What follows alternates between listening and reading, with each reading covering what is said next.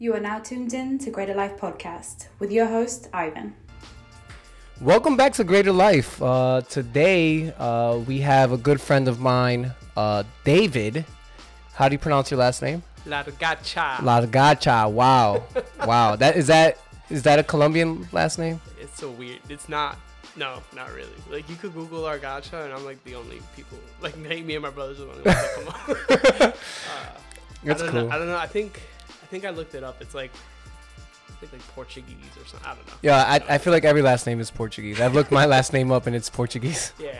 I mean, when you think about South America, all the people that immigrated there, Yeah, Portuguese. Thanks. Yeah. Cool.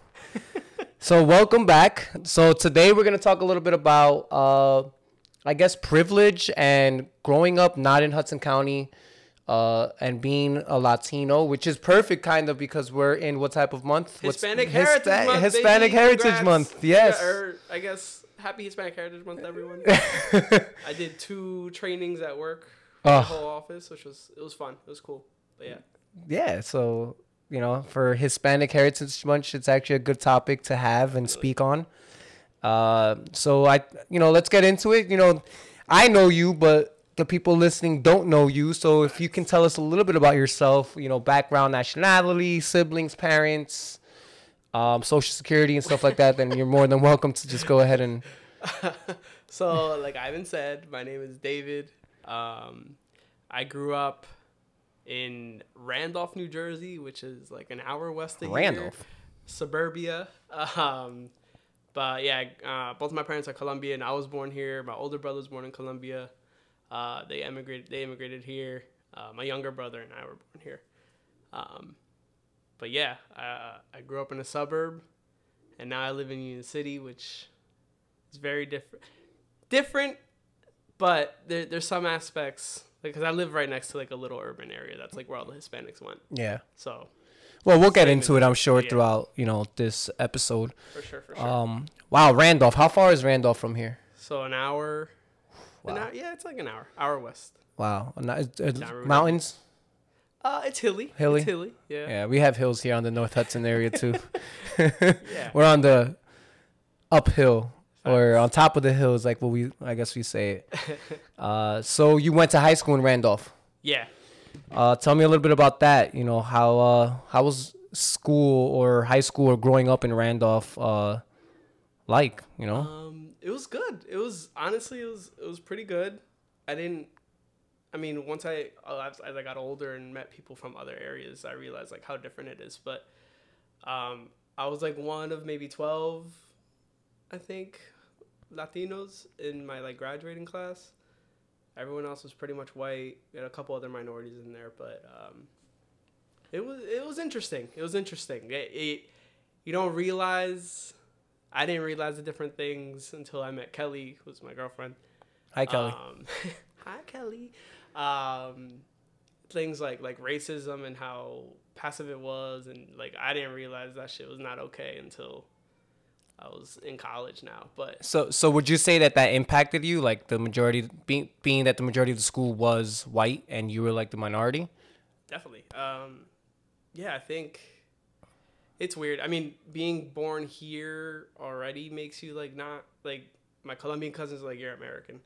So over there in Randolph, you're not white, so you're Colombian, right? You're Latino, and I'm like stuck in this middle ground of like I'm not Latin enough to be Colombian, I'm not white enough to be American to these people. So yeah, it definitely played a huge role in the way that I guess I grew up there. Myself. Yeah. Like that whole identity. Like I didn't explore my identity really until college, where I like really realized like, oh damn, like I love my culture. Like I got into like my culture, like dancing, like all this stuff way after high school. Did you guys own a home? Did you live in a home? Yeah. Owned?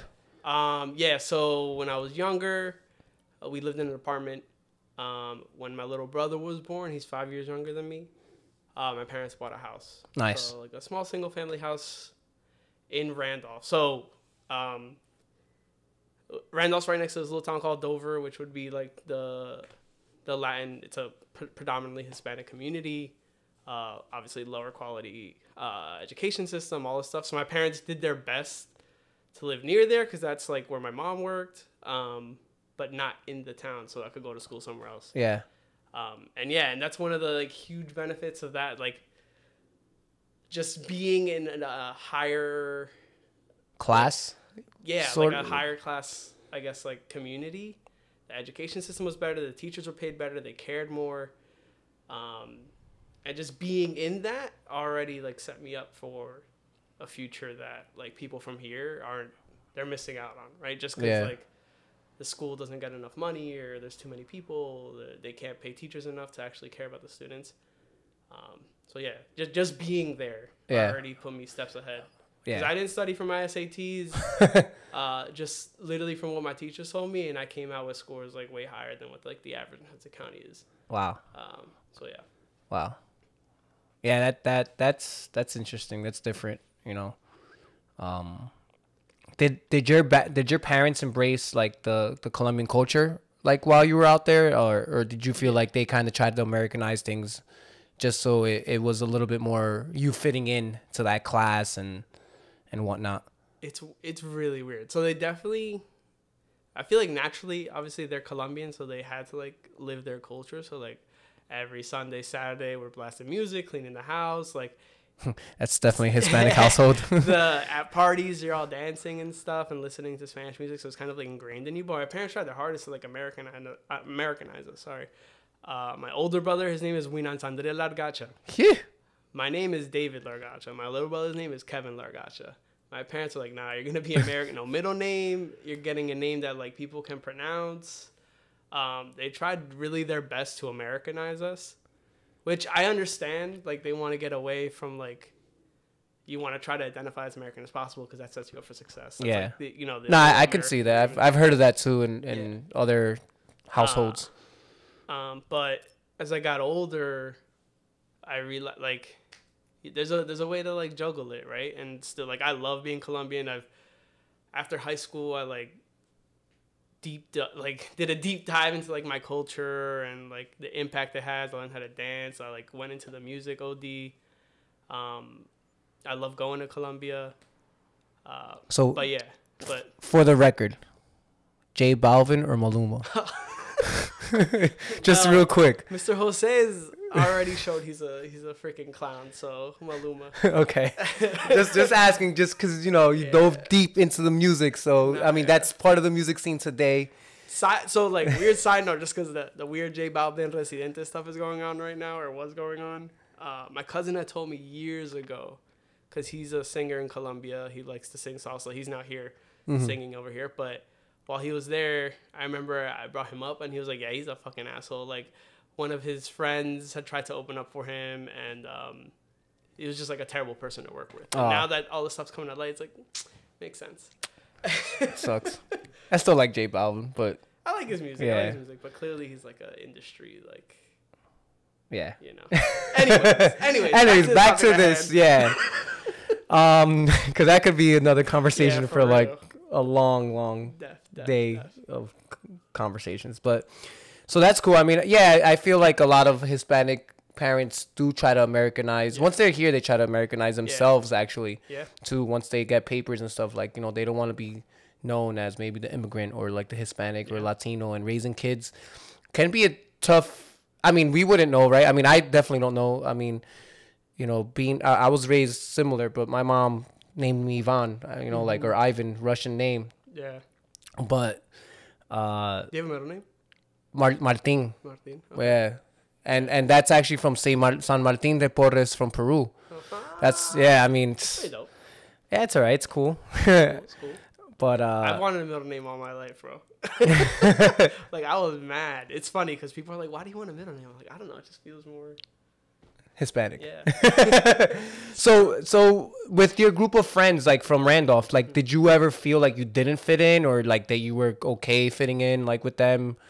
It's funny. I literally, I think I talked to 1 or 2 people from high school.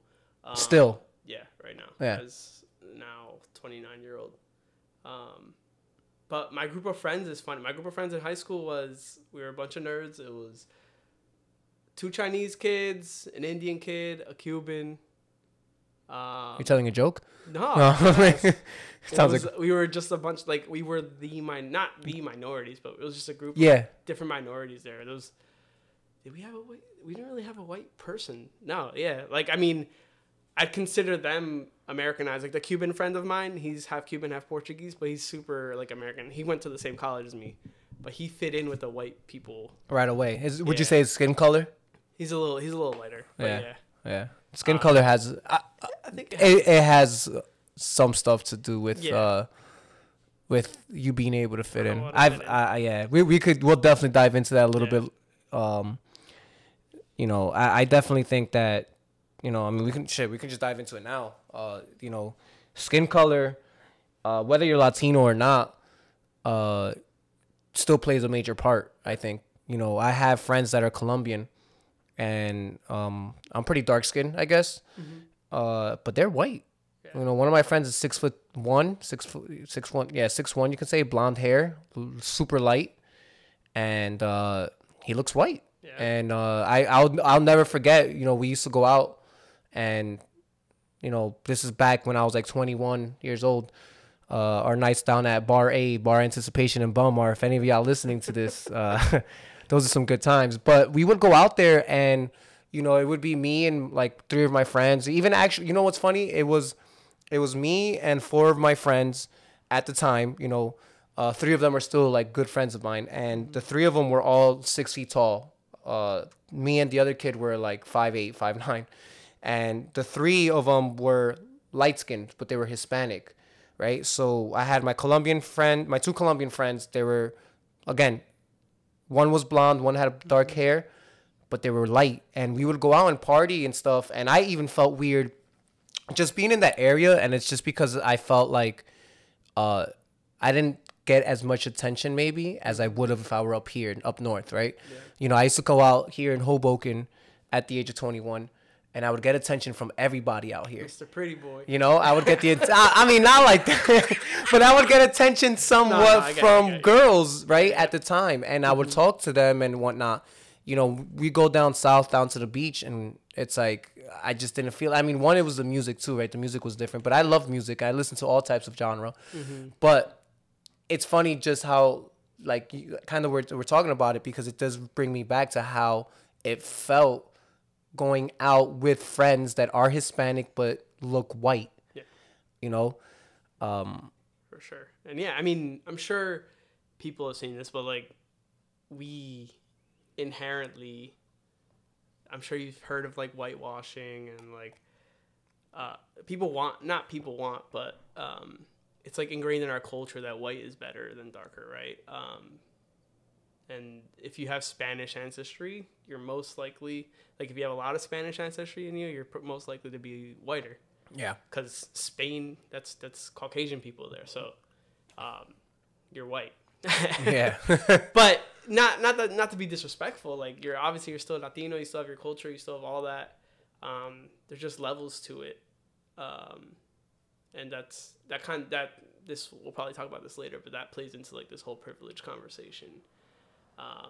Where we mention white privilege, people get offended, but it goes deeper than that. It's deeper than just like your skin color. I don't know if we want to jump into that now, but well, before we jump into that, I mean, I know we talked about you going to high school in Randolph, and excuse me, something that I feel I mean, for me, right, when you were thinking about college, did you feel like it was more of an opportunity, or did you think it was going to be something you struggled with? Because for me, like, when I was getting ready for college, like, I struggled writing my college essays, and I struggled with, just filling out an application sometimes. Again, I don't, going back a little bit to where you're talking about privileged, growing up in this area, like, I went to 2 different high schools, and, one high school 100% would have had me more prepared than my second high school. But being that, I chose to go to a different high school for my junior and senior year, I really noticed and kind of, it kind of shocked me, like, wow, I'm not really ready for college right now. And I mean, if you want to talk on that, I mean, no, definitely. The question was for you, not for me. But. Nah, that's a huge point in this privilege conversation where it's like I've talked to Kelly, like my English professors were giving us sample like writing assignments for our college papers from junior year. We did like a couple. I think we did 2 or 3. So we honestly college, I was like, and was that like expected? Like, and my dad obviously drilled that into me. Like my older brother went to college. My dad was like, "You're going to college." Like I knew I was gonna go to college. I wasn't really worried. Like I said, Did you have, so not to cut you off, when you're saying that they prepared you since your junior year, is it because you were like in an AP class, CP class, or that was just kind of generic for all kids in your junior year that was taking English? I definitely I wasn't in AP. I was like in just the regular A class. Like regular. And we all did the same assignments. And this is one thing I've called out before. Like they'd call out like SAT score. Your math teacher would say, "Hey, this is going to be on your SATs. Pay attention." Your English teacher said, "This is going to be on your SATs." I remember my teacher saying stuff like that. Yeah. So similar like that. I just felt prepared. Like I did not study for my SATs. If I did, I probably could have gotten even a higher score. I took them twice, I think. And then I was like, it's decent. But what's funny, my guidance counselor. So I know guidance counselors down in like Hudson County, I don't know what the ratio is. I think it's like one guidance counselor per like 400 students or something like that. Or worse. I don't know. I'd have to ask like one of our friends that's in the education system. But right, what they are today, I don't know. But from what I remember, at least, I saw my guy. I mean, I think I might have touched base on this conversation in one of the episodes. But from what I remember, I saw my guidance counselor day 1 of school, maybe. Never spoke to her again until... I don't even think ever. Yeah. And she had anybody whose last name was A, B, and C, let's say. Yeah. And then that's how they broke it down. I believe at the time, I think we had 8 guidance counselors. Yeah. But again, I don't. Yeah. I don't remember. I wasn't in that office as much. I mean, I don't know. And I was just gonna say, like my guidance counselor. A lot of kids use our guidance counselors. I didn't really use mine. He was Puerto Rican though, which I thought was going to be, like, cool. Yeah. But he was not cool. When it came to college, like, everyone got set up with their guidance counselor, like, meet them and discuss your college. And I remember going to a meeting, and he was like, "You're probably going to go to community college." I was like, wow. What? Wow. Which is, it's crazy, because obviously my parents were like, no. And then I ended up just, like, looking at schools, and then he was like, "All right, fine. Here's Rutgers.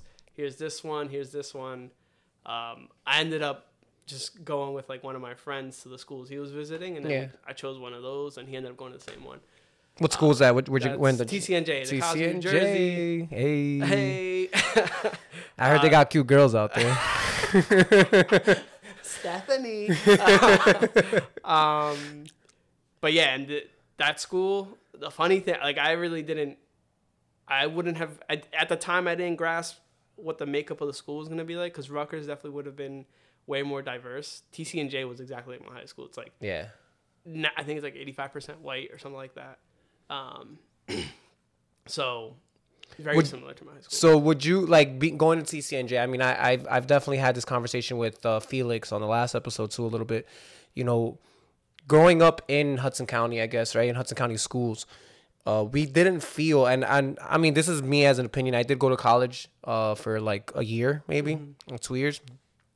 But I wasn't ready, right? So like I again, I wouldn't say so much. I mean, it could be because of the high school I was in. And I guess my question to you is like, this is where that privilege part comes into also, because, going to school in Randolph, you mentioned it a little bit earlier, your schools are better than they are up here, up north. You guys are funded a little bit better. Your teachers are paid better. That impact, did you see that at all? Like you as a person going into TCNJ, seeing yourself kind of like, I'm a little bit more behind, or did you see yourself ahead of other students or, kids going into that school? It's funny. So compared to like your average TCNJ student, I felt like I was par. Yeah. Like we were pretty much on the same level. But then, so in college, I got heavily involved in like the Latino organization. Shout out, Latina at TCNJ. Meeting other Latinos from Perth Amboy, from North Bergen, from all these very urban Hispanic communities. Communities. I was like, damn, like they're not ready. Like you didn't take, I forget what it was, like you didn't take a calculus class in high school.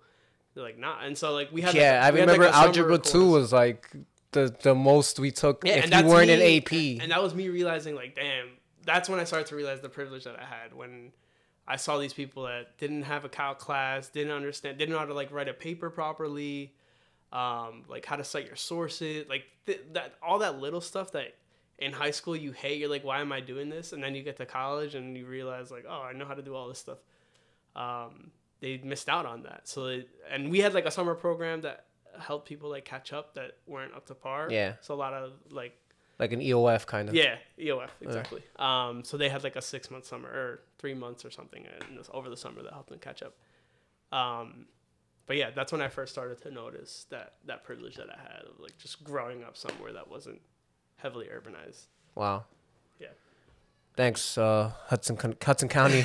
Nah, I mean it's not. Look, I don't blame the teachers as much. I don't blame. No, it's definitely like the teacher. Like I don't blame the high schools. You know, at the end of the day, it's not even an intelligence thing either. I hope people listening aren't like, oh my god, I'm never gonna make it, because all the people that I went to school with that are from this area are super intelligent. We were all, you know, no one was. Yeah, dumber. it doesn't matter. It's a matter of resources. Yeah, it's really, there's a lot of resources out there. You know, what's available to us is what's available to us.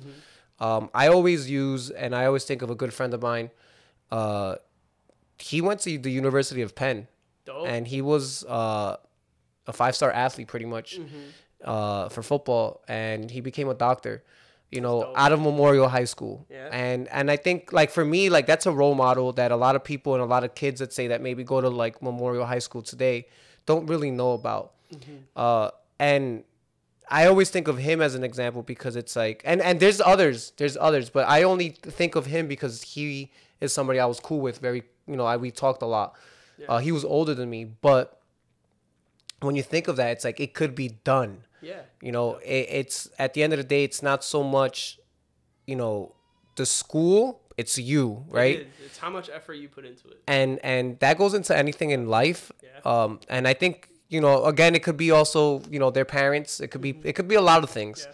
Yeah. But yeah, anybody who's listening, I don't want you to think that it's a knock on our education from Hudson County schools. It's just, you know, David obviously experienced, being a Latino, has experienced a different type of learning from his school. And the same, I mean, I went to Hudson Catholic. You know, I mentioned Hudson Catholic a lot of times. And you know, my freshman and sophomore year, I was learning way more than what I was learning than some of my friends that were in Memorial freshman and sophomore year. So even there, I was a little bit advanced, but it just wasn't like, I mean, I ended up leaving, but you're even private schools, you know, it's funny because even some kids at Hudson Catholic that graduated still felt the same way I felt when they got to college.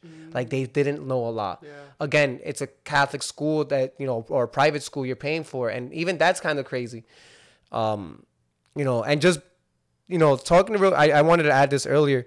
You were talking about how, like, you know, your skin. I kind of felt weird too in Hudson Catholic, man. Yeah. I felt like a minority, even though I went to a private school. Again, we were raised in housing. I mean, obviously my mom wasn't making that much money. You know, I also went to a school in Hoboken, which is crazy. I went to public school like half my life, and I went to Catholic school half my life. And I want to say I'm thankful because honestly, I was able to get the two sides, like the two worlds, right? Yeah. When I was going to Hoboken, I felt awkward. Yeah. Hoboken is a predominant white area, mainly Italians. And I'll never forget, maybe in my class in 6th grade, when I got to that school, maybe it was like 3 of us that were Hispanic in that school. I mean, there was 2 campuses, but in my class, it was only like 2 or 3 of us. Yeah. Both campuses combined in my 6th grade, I want to say it was maybe 5 of us. And I always felt weird, man. Like, I just felt like, okay, I'm not really them. I'm not any of them. And I used to have a good friend in that school, and even like fucking around, he was like, oh, you're fucking like not that, like he didn't mean it to hurt me, but he was like, oh yeah, we all know, Ivan, you're Mexican, like, and those things, like, believe it or not, those things kind of hurt.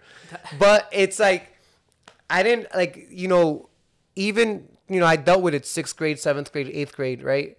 When I got to Hudson Catholic, it was a little bit more diverse, right? We had a whole bunch of kids from Jersey City, Bayonne, Union City, North Bergen, West New York. I was actually like the only kid from West New York there, or felt like that.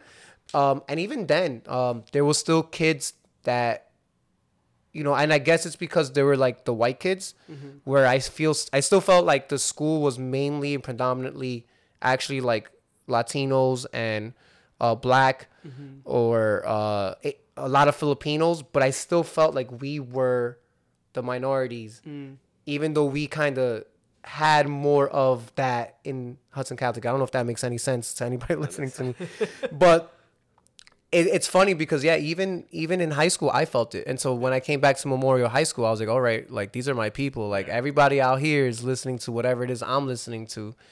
But I just wanted to add that, it's not just, in Randolph, right? I mean, I'm sure you feel it close nearby in certain areas. I mean, prep. I'm sure a lot of kids that went to St. Peter's Prep that were Latinos felt the same way. And it's funny because there was a lot of kids that I knew that were Latino that went to St. Peter's Prep. And in my mind, at the time when I was in high school, I'm like, yo, these guys are acting too white for me. And it's because they hung out with white people. Yeah. And it's funny. So, like in high school, it was always, because we had a couple kids that would be like straight immigrants, like we're in ESL, blah, blah, blah.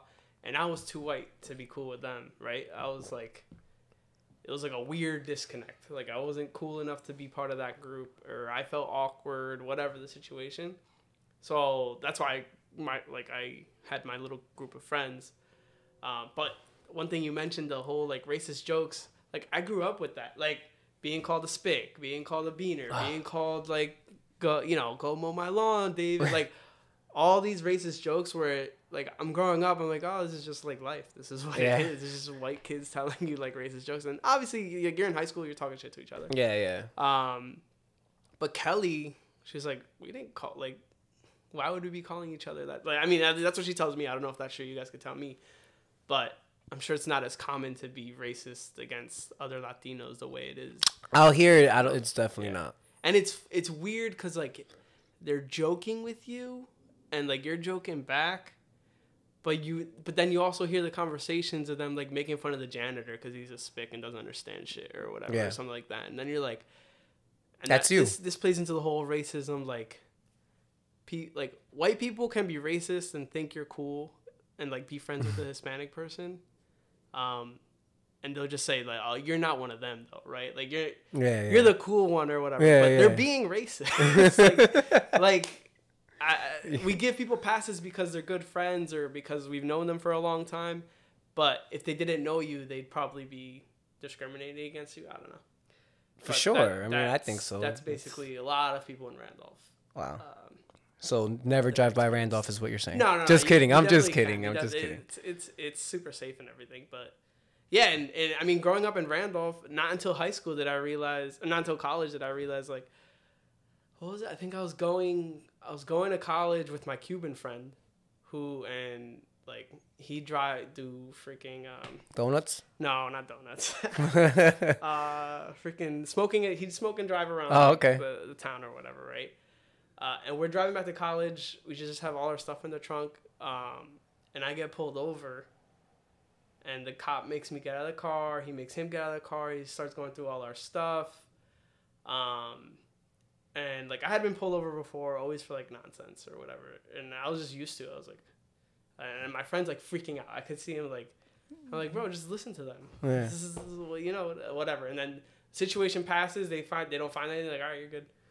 So we go and I'm driving and my friend's like, we just got profiled, bro. I'm like, what are you talking about, bro? We just got pulled over. And he's like, yeah, for what? I was like, I don't know. He probably thought. He's like, no, he just got profiled. And like, it was that, like, literally in the moment, I was like, you're being dumb. But then, like, as I think back to that moment, it's like, yeah, like, they had no reason to pull us over. They looked through all our stuff and I gave consent. I had no idea. You had no idea about it. Yeah.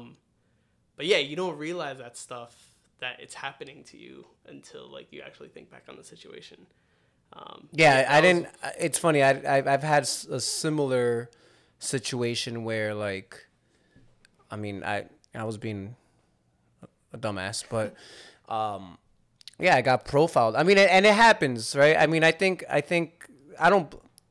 It's unfortunate. I've had conversations. I know a lot of cops. A lot of them are very good people. Yeah. A lot of them are so good.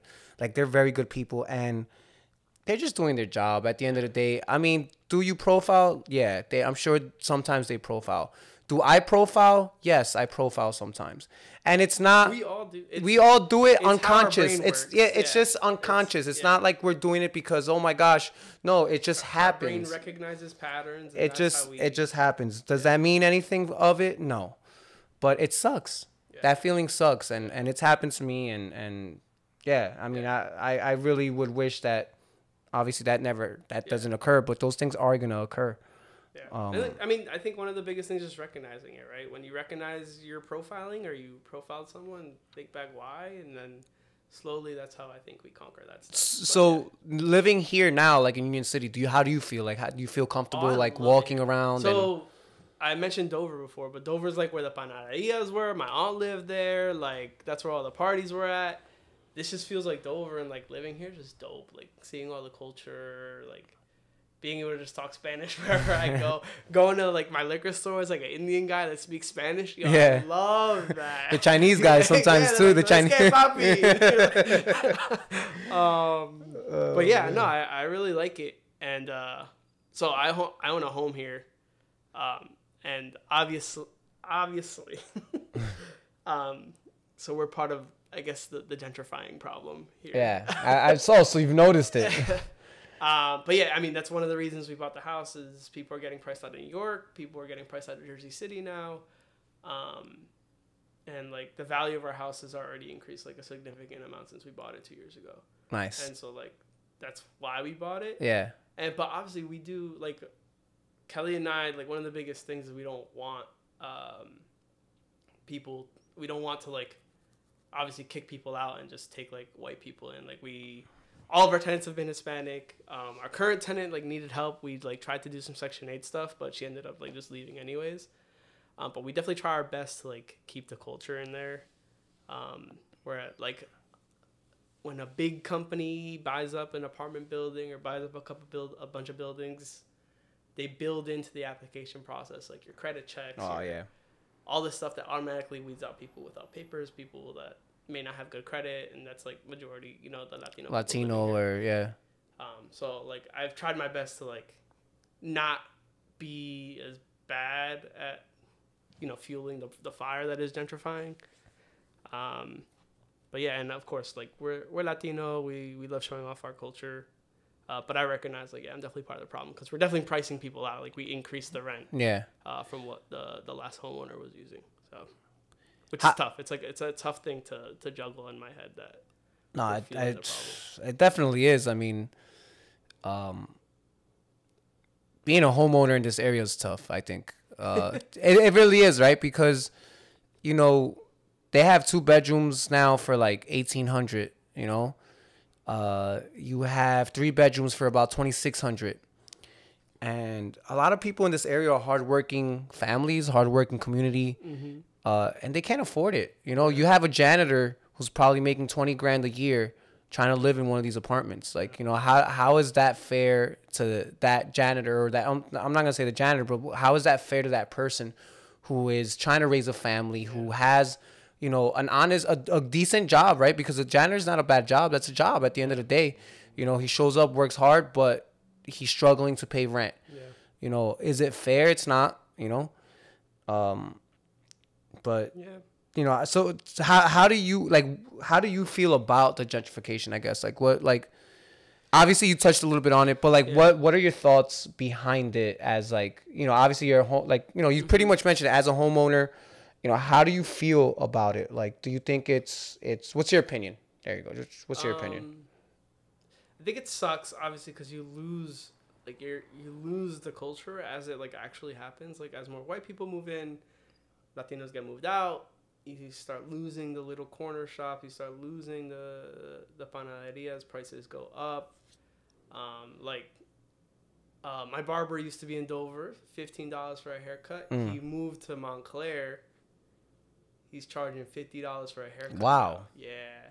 So, and that's that's what happens with obviously he moved to a more white area where he could charge more, to a wealthier area.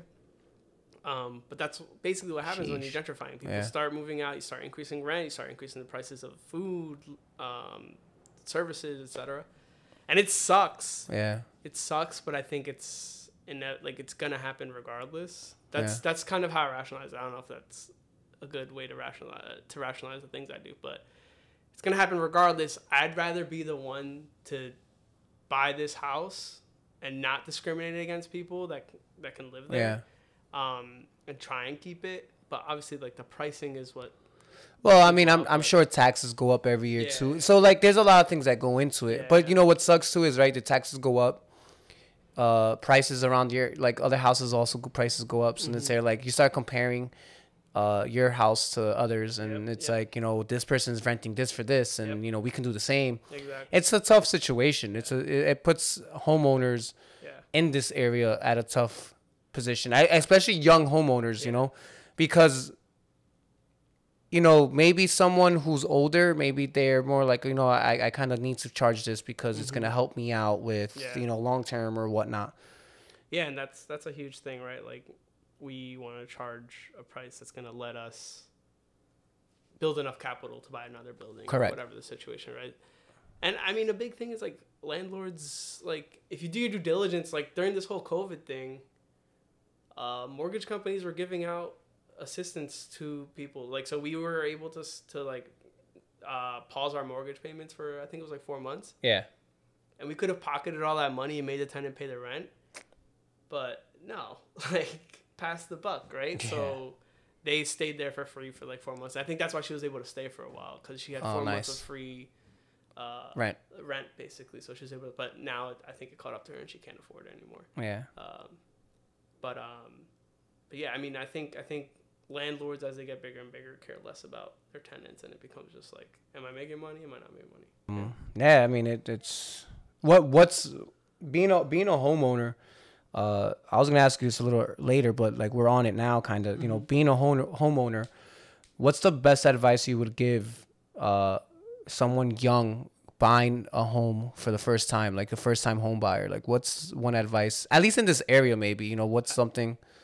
Do your research. Like, you can look up places that are on the up and up, like the Bayonne area, Harrison. All these places may look grungy now, but in 3-4 years, this area is going to be popping. And so, like, do your research. You can spend like a couple of weeks looking stuff up, looking up real estate, looking up trends, where, like, moving trends, things like that. It's huge. And, like, just don't be afraid. I feel like a lot of people who were I bought my house. When did we buy our house? 3 years ago, I think, 3 years ago. So we were like 25.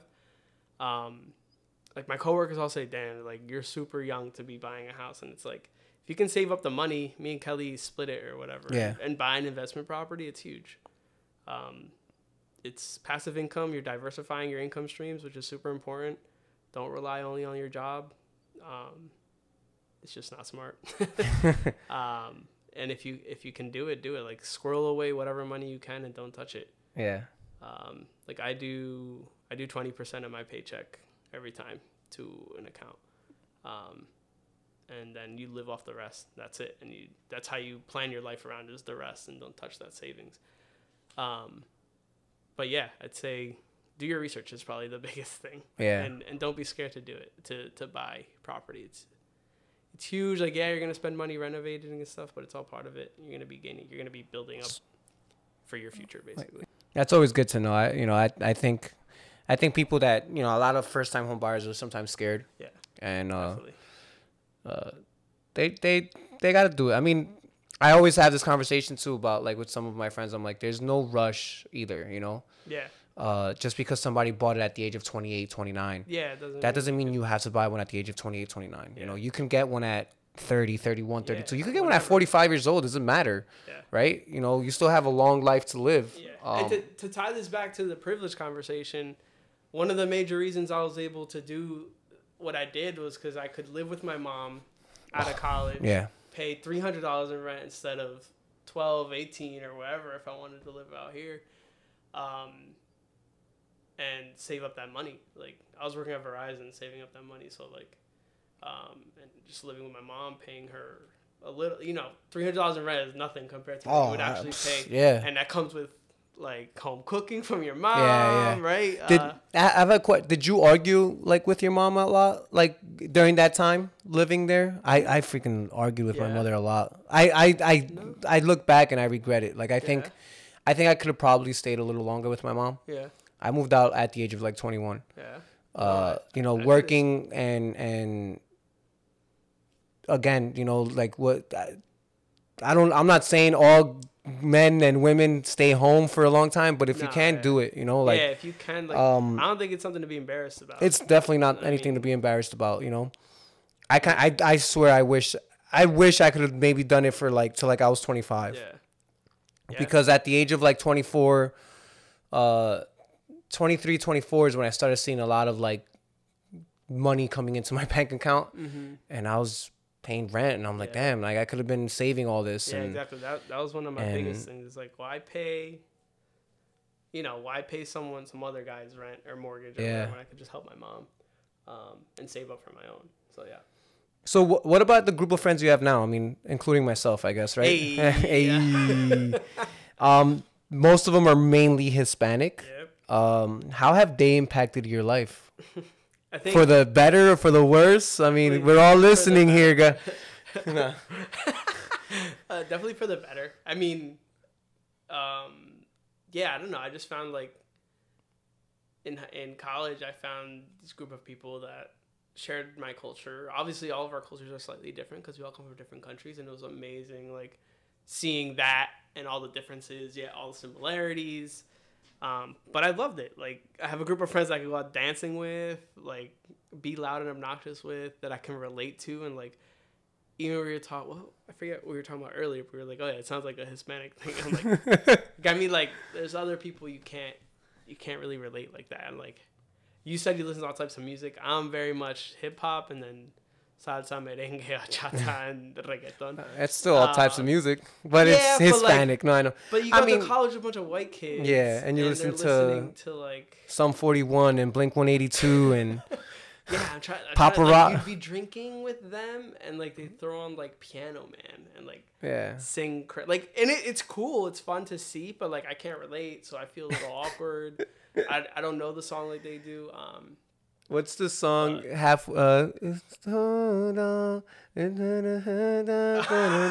song is that? I don't know, but I know. I don't know the name. So it's so funny that I was out on Saturday, this past Saturday, with one of my friends, and I went down to Jersey City to downtown, and we were actually at one of my favorite bars, which is called South House. I'm like doing marketing for them right now. South House, if y'all listening to me, reach out to me. I'm marketing for y'all. I want my cut. I just want a couple of drinks on y'all. Nah. Anyway, so we went into South House and we were just talking about how the music's changed. Like they were playing phenomenal music. Like they were playing throwback hip hop, and it was like fire. And there was a couple of like white people there, and the way they were moving to like the hip hop or even reggaeton, they were playing reggaeton. And then out of nowhere, that song came on that I was just like humming, like, and my boy goes, oh, here they go. And it's like, oh yeah, like that's the music that you would listen to if you were hanging out with them. Like, I mean, I would know the words if I was hanging out with them, right? I don't even know the words, but I know the words when I hear the song. I just don't know it now. Yeah. But yeah, I thought that was pretty funny. Yeah. So I think you said it. I mean, you sounded like you said it. I was gonna ask you, where would you have preferred growing up? Is it Randolph or is it here? You know why that's tough? It's thinking, like, if I didn't have the privileges of Randolph, would I have ended up where I ended up with my career? Kelly did it, but I feel like she may have beat the odds, if that makes sense. I don't know. I honestly have no idea. I'd probably say Randolph just because I already did it and I know it works. Whereas if I grew up here, I don't know what would happen. Yeah. But culture-wise, obviously here is way better. But yeah, that's that tough privilege conversation. Would I give up the privilege that I had to? I don't know. It's tough. Yeah. But yeah. Growing up in Randolph. It wasn't bad. Those Bears. Bears are cool. Bears and deer. What's I was just thinking of a question. What's like the biggest takeaway you would say from Randolph, like that you can From Randolph? Money doesn't mean shit. I mean, yeah, at the end of the day, it's like I'm talking about all this privilege, but then there's a bunch of people that had all this privilege that didn't use it and ended up still doing nothing with their life. Yeah. And obviously coming from wealthy families. And it's crazy, like, weed was everywhere in high school or whatever, but then you also had your cocaine and, like, heroin and, like, all these harder drugs amongst, like, the white people. Yeah, you know what's fun? You bringing that up, I'll never forget the first time that I in Jersey City when I was at Hudson Catholic, you know, I would smell weed, you know. The first time that I had ever seen cocaine was at Hudson Catholic. And the person that was doing it in the bathroom was a white person. Yeah. And that's when I remember I told one of my friends, I was like, yo, bro, like, I was just in the bathroom and I saw this. And he kind of just shrugged his shoulder. And he's like, oh, yeah, I know. And I'm like, for me, it was like something brand new. Yeah. And to me, that's always been the white drug.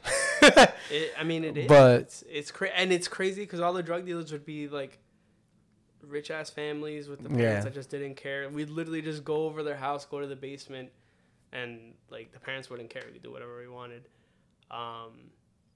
It's wild. Like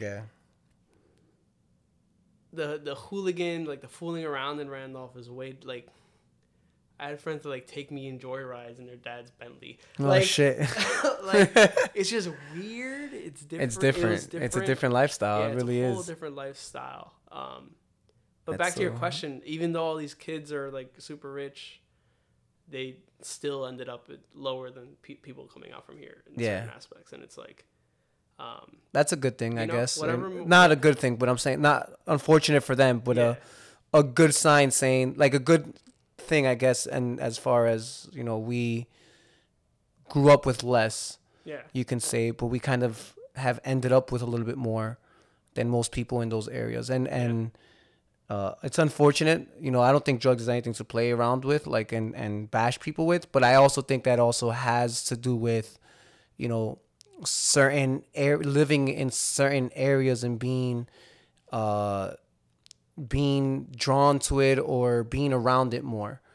I think, you know, unfortunately you see a lot. I mean, it's all I'm not talking about white or any type of race. I mean, you see it in all cultures and but I think you're so closer. You're so much closer to it that it can affect you so much more than an area like here in the Latin community or in Hudson County. That's my moped in the background if you hear that. So I actually wanted to ask you one last trick question about kind of, you know, you don't have kids or anything like that, and I'm sure hopefully one day you guys will. Where would you want to raise them, right? Knowing that, you know, you can raise them here in Hudson County. You know what type of schooling they're going to have. Yeah. Or would you prefer maybe moving out of town and knowing they're going to have better schooling or better resources in a different town? Yeah. You know, because... Sorry. No, I want to hear, and then I guess I'll tell you what.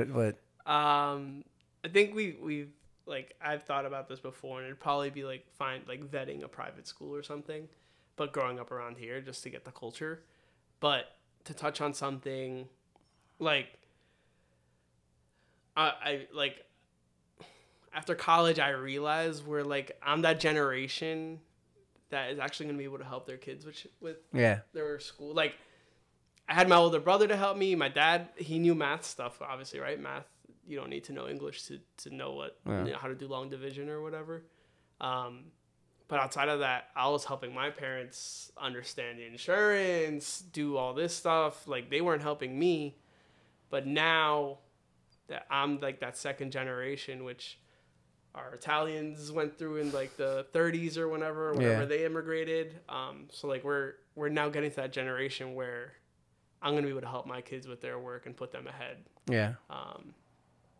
As opposed to like, I'm sure most of us we had to do that stuff all by ourselves. We didn't have our parents to help us. Like, Yeah, my sisters had each other, I think, and then they were a little older than I am. So when I was in senior, they were out of the house. I kind of was doing things on my own or relying on my friend maybe to help me, or I don't even remember, to be honest. But yeah, so the reason I asked that is because I kind of think it's almost like a cycle. Mm-hmm. Like, you know, I'm gonna be honest, you know, like, I love Hudson County. I grew up in Hudson County my whole life. Mm-hmm. I've lived in Lodi. I've owned a house in Clifton. You know, I'm back here in Union City, and I just love it out here. And I was actually having a conversation at an event also this past Saturday, on how being back in this area, like, I just really enjoy the food and the culture. Mm-hmm. Even the moped you just heard pass by, like, you know, it's something that I'm used to, I guess, listening to, or hearing sometimes out the window. But at the end of the day, I feel most comfortable here. I feel like I can just walk and not be like, oh, they're looking at me weird. You know, even when I lived in Lodi, predominantly white area also, I would just go for a walk sometimes, and I would be like, oh man, these people are probably looking at me like, what is this guy doing around here, you know? So what I was trying to get to is, like, you know, I would love to raise my daughter in this area, mm-hmm. but I would also, for the better of my daughter, I would move out of this area, you know? And it's something like, even your parents, right? They went and moved to Randolph, so you had that privilege. And I don't think it means anything. It's not wrong on my end, because, again, I'm a product of my environment. Mm-hmm. Have I gone to college or finished college? Yeah. Was that on me? 100%. Mm-hmm. If school had me ready for it, I think I wouldn't have been discouraged. I wouldn't have shied away of like, damn, I feel stupid when all these people are like, you didn't get that? And I'm like, no, I didn't get it. You know, so I wouldn't want my daughter to feel that way. Yeah. Or, you know, and I think for me, I mean, I'd be just like your parents, you know, like, I'd say, yeah, like, let's move out of here and live in a different area where you can go to a public school and have all these resources, make sure you're gonna go to college and whatnot. Mm-hmm. And a lot of people do that, you know. A lot of it's not a wrong thing. It's not. But I think we just got to be more aware of our resources, because you can find resources anywhere you live. It doesn't matter. Yeah. There's still libraries out there. Yeah, I mean, people don't know. Like, you forget about libraries. My tenant who's having issues paying rent had no idea what Section 8 housing was. Wow. And we were like, they can help you. Like, your husband just left you. He's not paying child support. Like, you're a perfect candidate. Like, that's like, you have 3 kids. She's working 2 jobs. Oh. I'm like, you'd be the perfect candidate. We were gonna sign up for Section 8, but she's like moving out to her mom's house or something. Yeah. And that could also be like an ego thing. Like, I know, like, our families will do their hardest to, like, not be on food stamps just because of the stigma, right? Yeah. Oh, that person is on food stamps, or that person lives in Section 8. But doesn't it feel? I've never lived on food stamps, but do you think this just came to my mind. Do you think applications, when you're filling out applications for anything, and when they ask you, are you on food stamps, do you think that makes somebody feel bad? Probably, yeah. I mean, and I'm talking about, like, so when I mean, I haven't applied to a new job. Well, yeah, I haven't applied for a new job in a while, but I remember sometimes when I applied for jobs, they would ask if I was on food stamps. Yeah. Or if you're getting any government assistance. You're getting any government assistance. Yeah. But how does that make you feel? Kind of like, it kind of makes you feel like shitty if you were getting food stamps. Like, what do you lie? Do you say yes? Do you say no? I mean, obviously, I wouldn't know, but every time I read that question, I was like, damn, like, I would always think, like, damn, like, how do these people actually feel if, like, you're getting food stamps or not? It's funny on that, like, so I got the discounted lunches at school. Oh, yeah, lunch tickets. And at Randolph, it was, like, me and, like, probably, like, 8 other kids that would do that. And I hated it. I'd hate, because you'd have to go up, like, early in the morning. And everyone knew why you were in line. Like, why are you in line at the cafeteria in the morning? And, like, I'd always try my hardest to, like, go as early as possible. People wouldn't see me. Like, I hated the stigma behind it. And in retrospect, it's like, you're so dumb. Like, Yeah. it helped you. Like, your parents didn't have to pay for lunch. Yeah. For you. Yeah, I hated it too. I had that, but I wanted to eat out for school. Yeah. It was like everybody else was eating out, so I was like, yeah, I want to eat out too. You were known as like the weirdo at the lunch table. It like, was weird. It's funny. A weird thing. There's a whole stigma on, like, first of all, just like if you ate school lunch, because, like, why aren't your parents sending you to school at lunch? And then, like, on top of that, having a discounted lunch is like, wow. Yeah. But yeah. It's funny. So right now we're about to enter what I like to call a rapid round. Oh no. It doesn't have to be too rapid. That doesn't have to be rapid. Some of these questions you can't answer them that fast. Gotcha.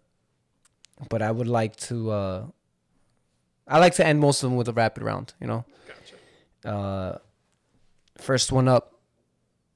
Number 1. Do you have a favorite motto or quote? I do, actually. Don't laugh at me. It's all right. This is a Joe Budden lyric. Oh. But, here we go. listen, I know Joe Budden. You definitely grew up in Randolph if you like Joe Budden. No, I'm playing. No, but he has a song. The line is, "I thought I was fucked up with no shoes, so I met me someone with no feet." And that's sort of like, that line has literally stuck with me my whole life, and that's how I approach almost every situation. Is like that, and sort of like this concept of like better things. What is it? Worse things have happened to better people. Yeah. And that's sort of how, like, I approach everything. When something bad happens to me, I'm like, this sucks, but, like, I'm sure. And people sometimes get mad at me because I could be downplaying certain situations, and I'm sure I have in the past. But it just keeps me more positive. Yeah. To think that way. To think, like, this sucks, but it could have been worse. Yeah. So yeah, I hold that. Listen to music real quick. I'm a big Andy Mineo fan. I feel like I've been dropping his name on every episode. But there's a song called "It Could Be Worse." Yeah. Yeah, I'll play it later, not on the podcast, but after. But yeah, it's a pretty cool quote. I'm gonna. It's funny. I had asked the last guest, my last friend Felix, to give me one of his quotes, and we named the episode after that. I might actually use that one as the name of the episode for this one for you. I think maybe I should do that for every episode going forward, right? Yeah. Just, what's your favorite quote or motto? Yeah. Boom, you say, cool. This is going to be it. This is going to be the, because what you just quoted, I mean, I can see even how it fits in our discussion today. Mm-hmm. Like, it still recognizing it, right? It still fits. That bar is like, you might be broke and not have shoes, but compared to this guy who doesn't have feet, you're privileged. Yeah, right? So it's crazy how, sometimes that one quote that resonates with you fits your life story or what we talk about, and you don't realize that. Cool. I like that. Shout out to Joe Budden. Crazy. What have you learned about yourself in the last 10 years? What have I learned about myself? I think I learned how motivated, I guess, or how much I could do realistically. I got to work and you realize these people aren't putting in effort to this job. Yeah. And just putting in the effort, I've seen the fruits of my labor by being recognized. Reached out to for certain things that other people aren't, just because I'm more involved and more invested in a lot of things. And I realized that in once I started working, that I never really realized how much impact that could have, and I think that's been huge. I don't even know if I want to ask you this one, but what has been the toughest lesson you've learned? Toughest lesson I've learned in my life? Yeah. Oof. This is good. This is kind of not related, but doesn't have to be. Your idols don't have to be perfect, if that makes sense. You need to listen to Andy Mineo, man. Your idols mess. The Listen, content. yeah. You know why? Because I may be saying this incorrectly, but idols let people down. Yeah. And he mentions it in a couple of songs of his, and listening to it just made me realize, like, man, like, we're not perfect. Yeah. The world's not perfect. Your idols aren't perfect. Yeah. And the sooner you realize that, the better. Like, you need to realize you can take, for example, Joe Budden. I know he's a narcissistic asshole. Like, he doesn't care about anyone. But he's really good at, like, showing his emotion in music. And if you ever want to get into the mind of a narcissistic asshole, like, his music is amazing for that. And it just gives you perspective. And, like, that's something I've, like, learned with my dad, right? Like, I could ignore, or I can understand the negative aspects of the way he is and still appreciate the positive stuff that he provided. Yeah. But yeah. If you can go back in time, what advice would you give your 18-year-old self? Try a little harder. If I studied for my SATs, I could have gotten a really, really good score. If I actually, like, studied in college, I probably could have gotten a 4.0 GPA. Like, all this little stuff, I don't think it really mattered, but I could have done it and not really sacrificed much else other than, like, maybe a couple hours of video games. GTA. But yeah, I think that'd probably be my biggest thing, is to just try a little more. But yeah. Yeah, I think I mean, I always say, I think I mentioned it in the last one, so just try, do things without fear. Yeah. Fear really holds us back. What is one message you would like to give all the listeners? This is David's message to the world. On the theme of this, I guess on the topic of this episode is, like, recognizing your privilege isn't a bad thing. You shouldn't let it like, affect your ego. I know there's a lot of white people that get offended when you bring up, like, white privilege, and you shouldn't be. It's just, like, a fact. It just exists, right? When you go to the store and you see the color nude, what color is it?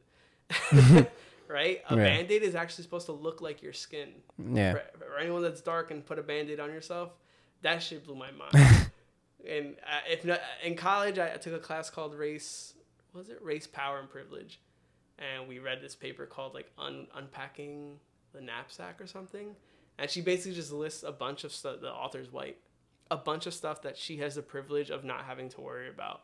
And it was like, I can find a group of people that look like me and be comfortable pretty easily. I can go, like, rent an apartment and be sure I'm not being profiled. Like, no one's going to profile a white person. Yeah. That's a privilege. For sure. You can't be profiled. You are, like, the majority. The Band-Aid thing, like, I can put on a Band-Aid and it'll mostly match my skin. I was like, that blew my mind. I was like, a Band-Aid is supposed to match your skin? I always thought it was just... that color for... Yeah.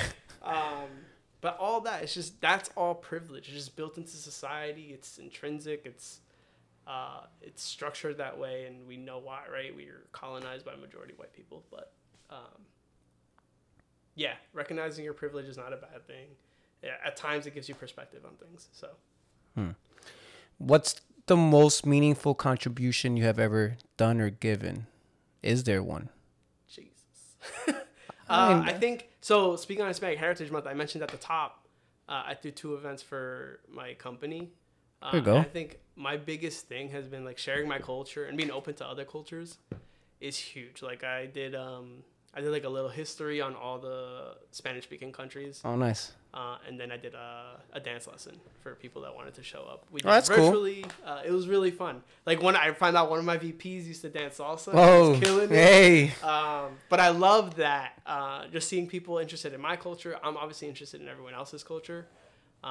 In college, I got involved, like I said, in that org and spread it. And just, there's a bunch of people on college campuses that just want to learn stuff. And we'd throw dance events, all this stuff, and mad people would join. We'd have food for people, and they'd love the food. And just being able to spread the culture out and show people, like, you can be a part of it and enjoy it. And we're not going to judge you for it. I think it's huge. Wow. Peruvian food or Colombian food? I have to go with Peruvian food. A Colombian saying Peruvian food. Ceviche. Oh. Lomo saltado, tallarines verdes. Yo, There we go. Food. Peruvians definitely have probably the best food. And what's next for you? What's next? All right, so what we still have a little bit more time. What do you do now? Like did you mention what you do for a living? I think I did. No, so I work for a market research company. So we do surveys and like qualitative research, so focus groups, interview, like in-person interviews, and we analyze data and provide insights for companies who are dealing with anything. So brand issues, crisis, product testing, anything like that. That's cool. Yeah. Is that your passion? You love it? Yeah. Yeah. Data, that's good. Providing insight. Like, it's just so cool to see different perspectives, perspectives, but then like seeing a company come to you like, hey, we don't know how to like market this product. And then you do the research and you're like, all right, well, you got to talk to these people because these people care the most about it. They're the loudest about it. They'll end up spreading your message. And then you end up seeing like an ad that's like targeted. And you're like, I like told them to do that. That's crazy. That's cool. Yeah. That's cool. So yeah, that's definitely my favorite. Nice. Would you consider being on here again? Of course. I love just talking about stuff.